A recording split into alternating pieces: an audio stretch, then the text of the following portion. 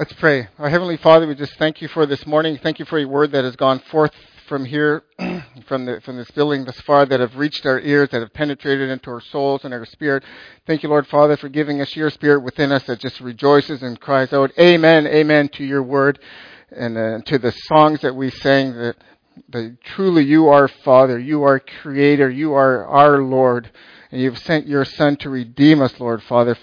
Just wicked people, Lord Father, just with rebellious hearts, our wicked nature, just to rebel against you. But Lord Father, you have given us your righteousness through your Son, your Spirit, to draw us back to you so we may sing to our Father and to the Son and to the Holy Spirit. Amen. And we ask for your blessings upon this time together in your Son's name.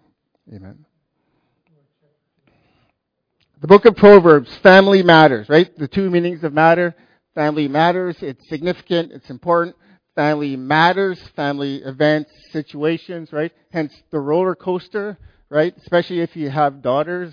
Here's the McNultys and the Royals. All boys, piece of cake, Trevor. Easy breezy, not a problem. There's the car family, right? Yeah, you guys know what I'm talking about, right? So there's multiple things could have spoke on. These are the three that I picked: rearing children, adultery, and the noble woman. So we'll dive right into it. Rearing children, right? One of the verses that most of us are familiar with from Proverbs. Start children off on the way they should go, and even when they are old, they will not turn from it. So wonderful. What I want to use as an illustration to unpack this, as you can see, Cain and Abel, the first family. So we hear Genesis 4, 1-4. Beautiful verses, okay? Forget about Cain's sin and the murder. Take these verses for what they are. Beautiful, beautiful verses about faith, rearing children. Adam made love to his wife, Eve. Beautiful, right? Almost perfect. Just think the most beautiful man in the world, the only man in the world, but he guaranteed he was beautiful. The most beautiful woman in the world, right? Fulfilling one of God's most beautiful gifts, right? To living creatures. It's beautiful. But not quite perfect, because, this verse should be in chapter 2, right? Back in the Garden of Eden. Then it would be in the perfect setting. But that's not where we have it. Adam and Eve are rolling around on the right on the dry grounds and the thistles. But it's beautiful too, because if you think about it, it's an act of faith, right? God told them, you eat from the tree, you will surely die. So if they thought they were going to die, why are they producing or, multiplying? Because they had faith. They had faith that God would be faithful in His promises to bring forth a seed from that woman. Right? Beautiful story. Beautiful. So we have beautiful setting. We have grace. We have the promised seed. And who's the seed that's promised? Jesus. Right? So just this little verse about the first man and woman making love. You just you don't. They're talking about sex already in the Bible. No, that's beautiful. Tell your children, tell your grandchildren. This is Jesus. This is pointing ahead. This is pointing ahead to Jesus. It's a beautiful verse. Adam made love to his wife Eve, and she became pregnant and gave birth to Cain. And she said, with the help of the Lord, faith again, with the help of the Lord, I have brought forth a son. Right? She could have just said, I have brought forth a son, but no, with the help of the Lord. Later she gave birth to his brother Abel. Now Abel kept flocks, and Cain worked the soil. Now look at this. In the course of time, beautiful 5 words. Hold on to those. Cain brought some of the fruits of the soil as an offering to the Lord. And Abel also brought an offering, fat portions from some of his firstborn of his flock. So those words, in the course of time, right? Dive right into that. What does that mean? That's the Adam and Eve raising their children in the way they should go, right? And what are they doing? They're teaching them things that God taught them, and they're telling them about things that God has done. That's what rearing children is all about. So you just think of what they told them, how they said, when we first opened our eyes, the first thing we saw was the Lord in front of us, breathing life into us. And then this beautiful garden that He brought us into. And Adam said, how God brought all the animals to me, and I named them all. Beautiful teachings about the Lord. But then they would have taught them about those events in chapter 3, right? With the serpent and how they were deceived. And they would have taught their children and told their children about the things that the Lord did, about their rebellion and their disobedience, how they wanted to do things their way, how they wanted to define good and evil their own way. But how God was gracious. Even through his curses, he was gracious, right? Saying that you will still go forth and work the land. And Eve, you will still go forth and have children. It'll hurt, but you will. And the grace of God. And they would have heard, right, God's curse upon the serpent, that a seed from the woman was coming to crush the head of the serpent. And all the other teachings, and the fact that they're presenting offerings shows that Adam and Eve raised their children in the way that they should go, right? Telling them that God had taught us. God had covered us when we were naked and shameful. And God had instructed us to present these offerings. Thanking Him.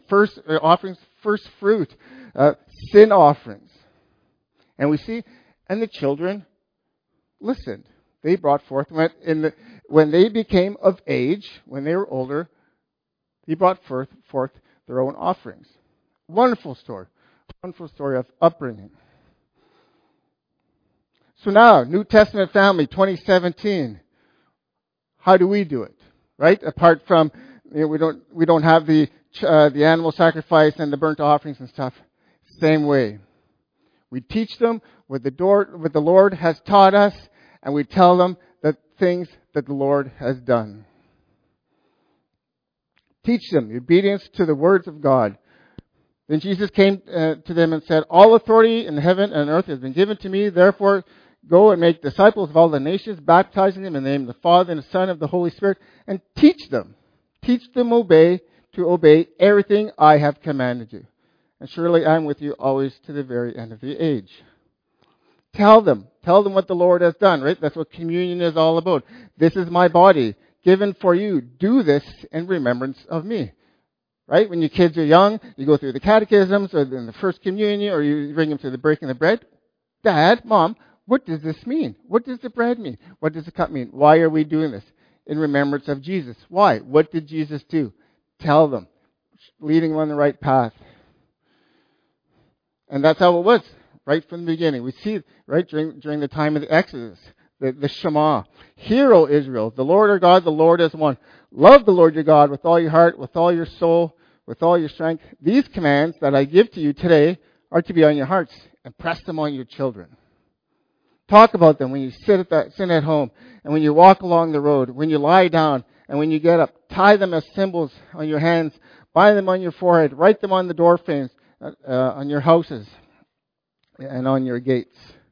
In the future, when your son asks you, what is the meaning of this, of these stipulations, of these decrees, and the laws that the Lord our God has commanded you? Tell him, we were slaves. Think of this from a Christian point of view. We were slaves, right?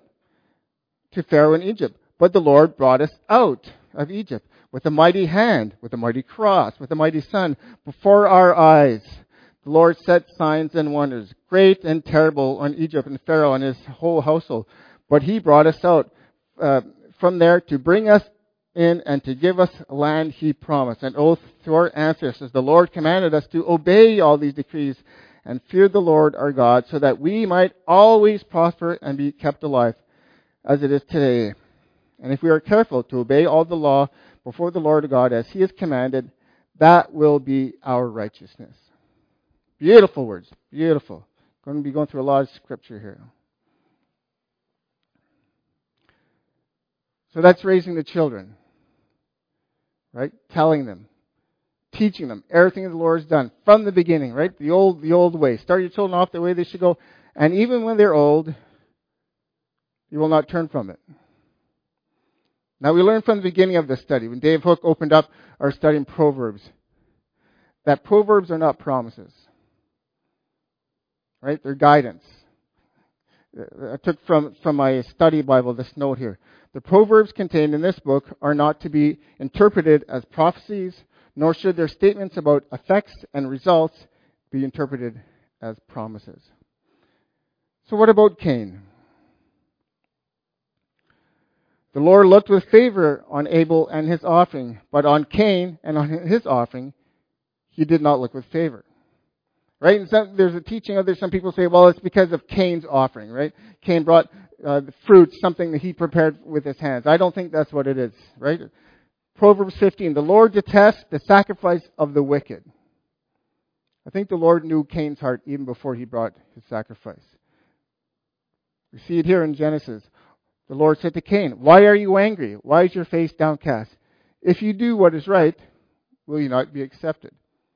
I think the Lord's talking about Cain's heart, his demeanor, his thoughts about his own brother, even before he brought his offering, that they were not right.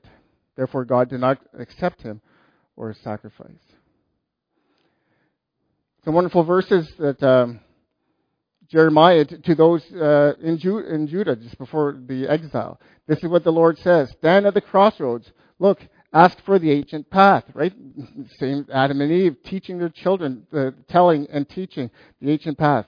Ask where the good way is, and walk in it, and you will find rest for your souls. But you said, we will not walk in it. I appointed watchmen over you and said, listen to the sound of the trumpet. But you said, we will not listen. Thus they have not listened to my words and have rejected my laws. But do I care about incense from Sheba or sweet calamus from a distant land? Your burnt offerings are not acceptable. Your sacrifices do not please me. So, New Testament family, what do we do when we have a child that seems to be going astray? That doesn't want to follow the teachings, that is rejecting the teachings and the stories in the Bible.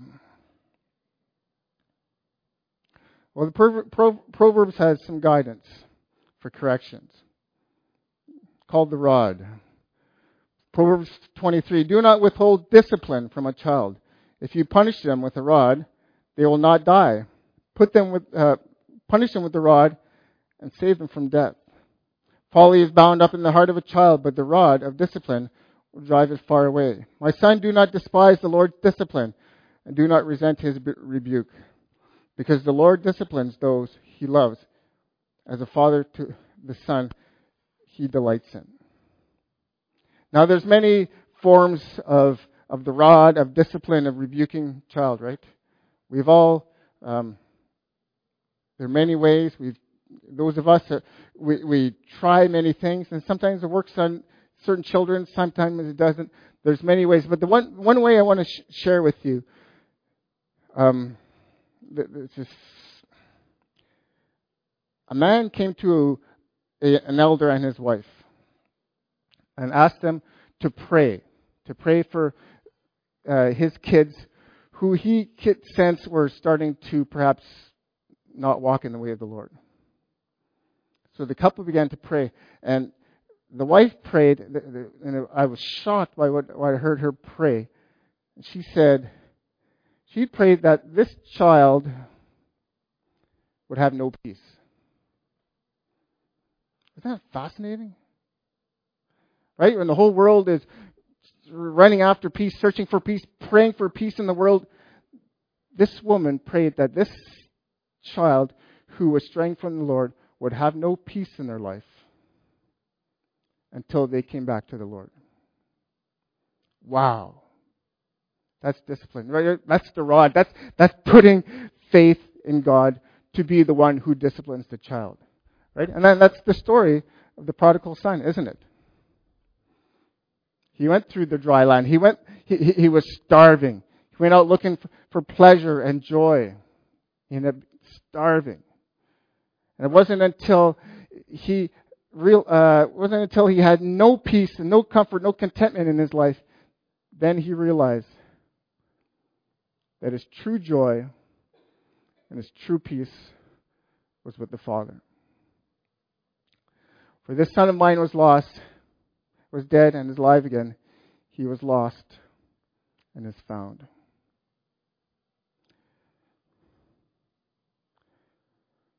Adultery.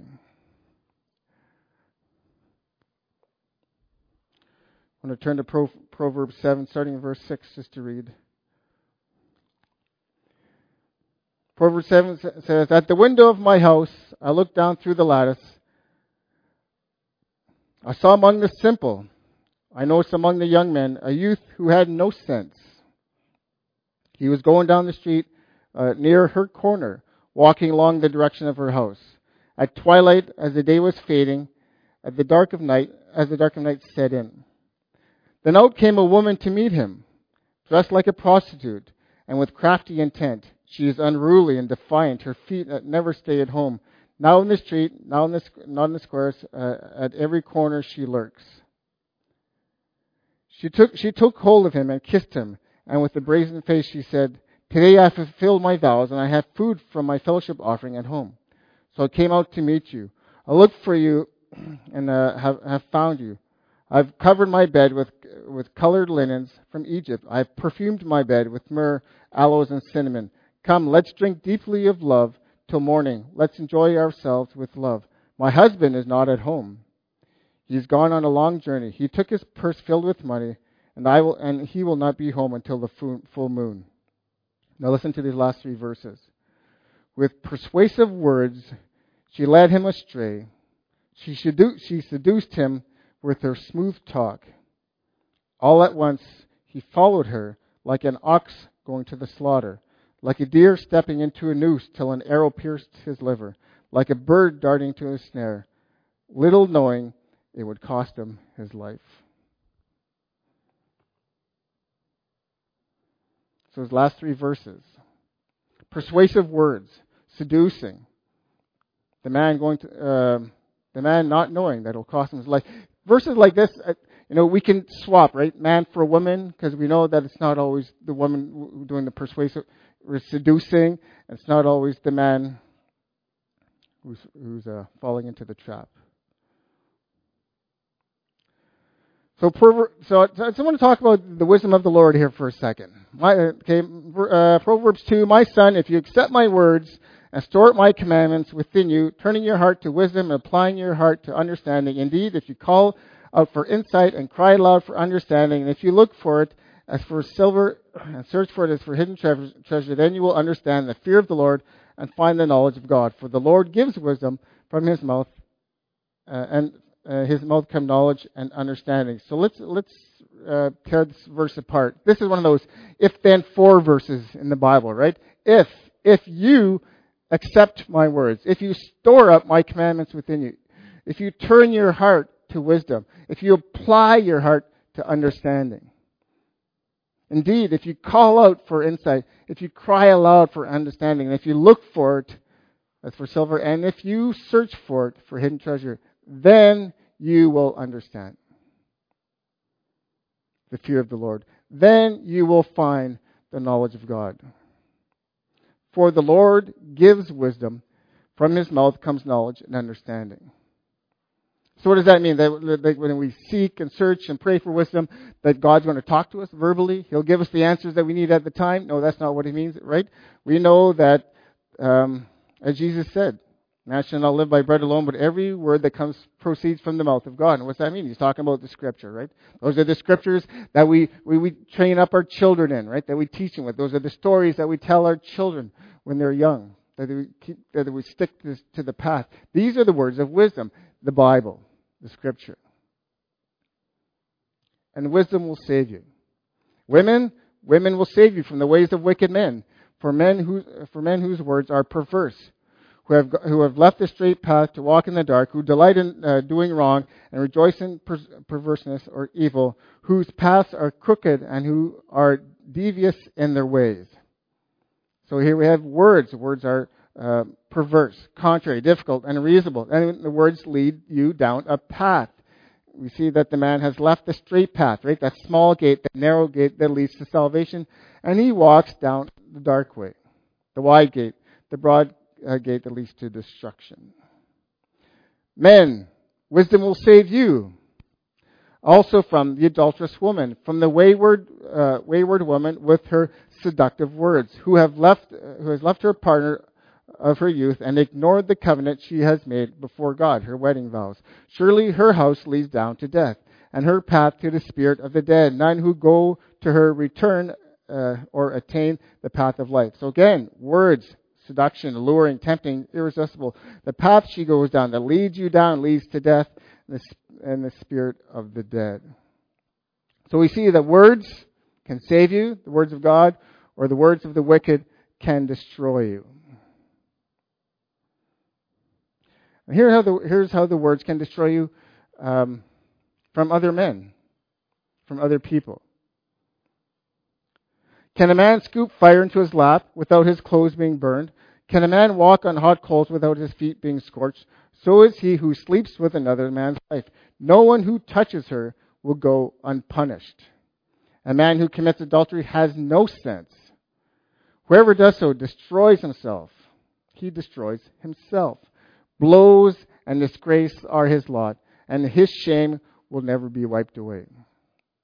And then in this verse here, for jealousy arouses a husband's fury, and he will show no mercy when he takes his vengeance. He will not accept any compensation. He will refuse a bribe, however great it is. So we see how the words destroy, the words of the wicked man and the seductive woman. And consequences with God. Why, my son, be intoxicated with another man's wife? Why embrace the bosom of a wayward woman? For your ways are always in full view of the Lord. And he examines all our past. The evil deeds of the wicked ensnare them. The cords of their sins hold them fast. For lack of discipline, they will die, led astray by their own great folly. And we see this. Sorry for all the verses. This is Proverbs, right? This is all about verses, right? So I'm reading a lot here. Revelation. He who has seated on the throne said to me, "It is done. I am the Alpha, the Omega, the beginning and the end. To the thirsty I will give water without cost from the spring of the water of life. Those who are victorious will inherit all this, and I will be their God, and they shall be my children. But the cowardly, the unbelieving, the vile, the murderous, the sexual immoral, those who practice magic art, idolatry, and all liars will be consigned to the fiery lake of fire. This is the second death." Serious consequences to following the wicked man, the wayward woman, to listening to their words, to being seduced, and not seeking the knowledge of God to overcome it. Destruction from man and from God. So here's some wisdom from Proverbs. My son, keep your father's command and do not forsake your mother's teaching. Sounds like Adam and Eve. Bind them always on your heart. Fasten them around your neck. Sounds like the Shema. When you walk, they will guide you. When you sleep, they will watch over you. When you wake, they will speak to you.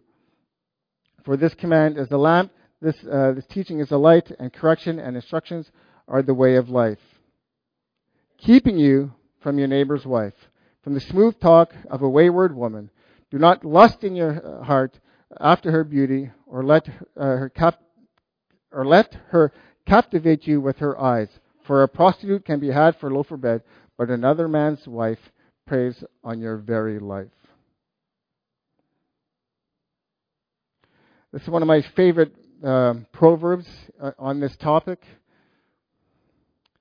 Drink water from your own cistern, running water from your own well.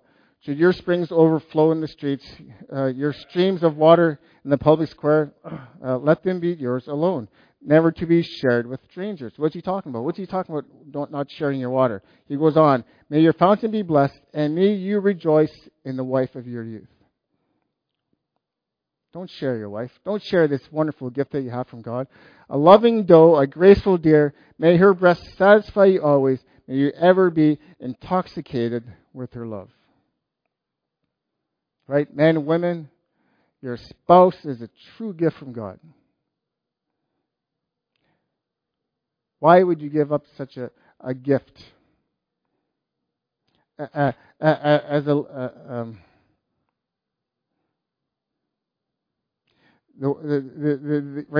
first love of your life, the one you married, the one you cared for, the one that you made promises to. Why would you give that up for the wicked man, for the seductive woman? And this leads us to our next part of the study. The noble woman, the noble wife. Proverbs 31.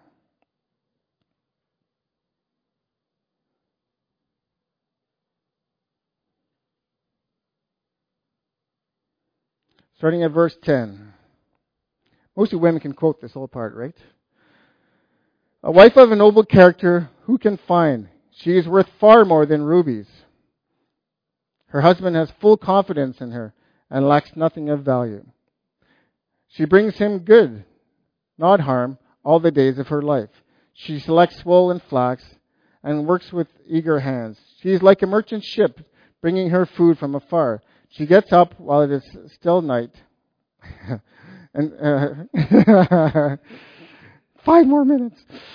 She provides food for her family and portions for her family's servants. She considers a field and buys it. Out of her earnings, she plants a vineyard. She sets about her work vigorously. Her arms are strong for the task. She sees that her trading is profitable and her lamp does not go out at night. In her hand, she holds the distaff and grasps the spindle with her fingers. She opens her arms to the poor and extends her hands to the needy. When it snows, she has no fear for her household, for all of them are clothed with scarlet. She makes coverings for the bed. She's clothed in fine linen and purple. Her husband is respected at the city gate, where he takes his seat among the elders of the land. She makes a linen garment and sells them, and supplies the merchants with sashes. She is clothed with strength and dignity. She can laugh at the days to come. She speaks with wisdom, and faithful instruction is on her tongue. She watches over the affairs of her household, and does not eat the bread of idleness. Her children arise. I love these last few verses. Her children arise and call her blessed, and her husband also. And he praises her.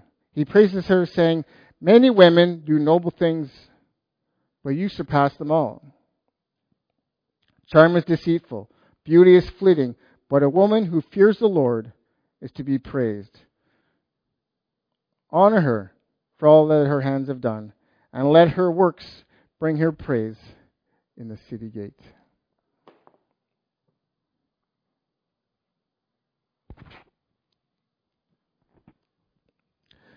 So we see in here the two main characteristics that she's praised for fearing the Lord and for her hard work. Right? We saw that in most of that proverb was the woman, she's right, the works of her hand, just working hard diligently.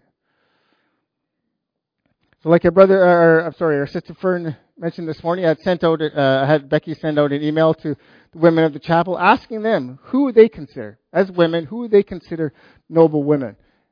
And these are some of the responses I got. You would know most of them, of course. So I'm going to share some portions of some of the emails that they sent me, just to expound on this. Mrs. D comes to mind, and many other of the women of the BFA who have faced several hardships and are still going on strong for the Lord. Another example that comes to mind is a woman in DR Congo named Perpetua. Pardon? Perpetua, who we met when we were there in 2016. Perpetua, one writes of her a house call to her dear friend Perpetua, who has been paraplegic since September 1972, so for 45 years, has always been a delight. She is one of Nancy's patients on arrival in Yaoundé in 1973, and neither of us thought this far into the future to know that we would be kept by the Lord through some of the rough times and still be there in Bunia in 2009. She continues with her sewing business on a short, wide stool on her lap most of the time. Some women I would consider noble would include Mother Teresa. She displayed the tremendous faith and was willing to put in the efforts required to make a difference in so many people's lives. She put others first, was completely selfless in her work with the poor. Corrie ten Boom, again a woman of tremendous faith and complete trust in the Lord. Machkin Brody, we heard a little bit about her this morning. A lady named Machkin, is that how you pronounce that? Thank you. Machkin Brody, who was a Swedish nurse who was instrumental in developing a child's refugee home in Germany after World War World War II, she overcame enormous personal health issues, financial concerns, and was able to provide a loving home for many, many refugee children. She depended entirely on the Lord to supply the needs of the home. I remember meeting her as a young girl when she came for a visit to our farm. She was such a warm, loving woman. I would definitely call her noble. Sharon Johnson. Who knows who Sharon Johnson is? I had no idea. But this is what one woman shared. I admire Sharon Johnson, the wife of our Governor General, David Johnson. She married David when he had holes in his shoes. They were both brilliant people. Her education pedigree is too long to write here. She is self-effacing and never pushes herself into the spotlight, but works tirelessly to improve the lot of others. I totally forgot to mention that Sharon and David have 5 children. So you become a noble woman after 2 or 3 children? Once you hit 5, you're a noble woman. So.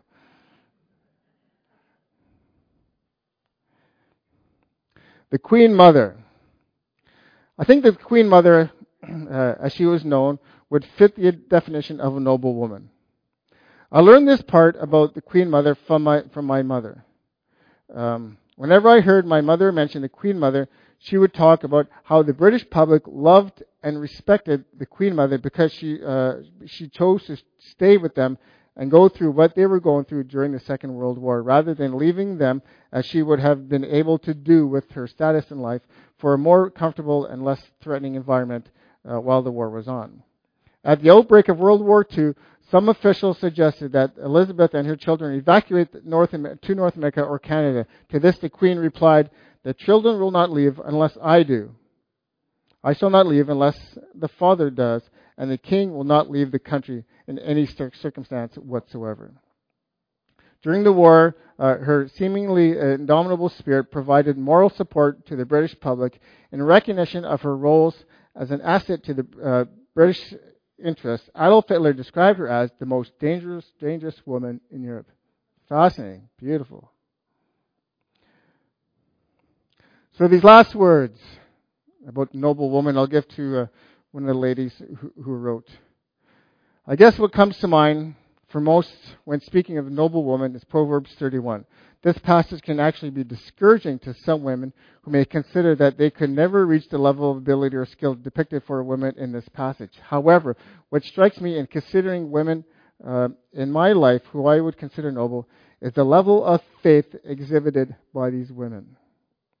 Yes, the character displayed in Proverbs 31 is certainly a high calling, which I think is only possible when we have complete faith and trust in God as our helper and strength. He is the one who gives us the ability to do or be anything at all. So we saw at the beginning with Eve, right? She said, "I've brought forth the son with the help of the Lord." And this is what our sister is saying here.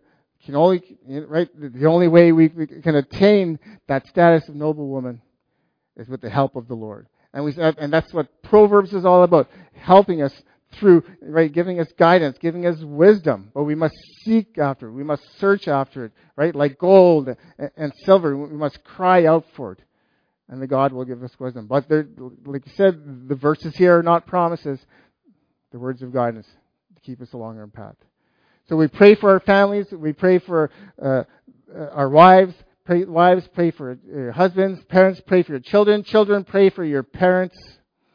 And just ask the Lord to help us, to give us strength, and to keep us faithful to His words. And just never neglect the Word of God as the foundation for family, for parenting, for rearing children, to keep us away from adultery, and for being that noble person we're called to be.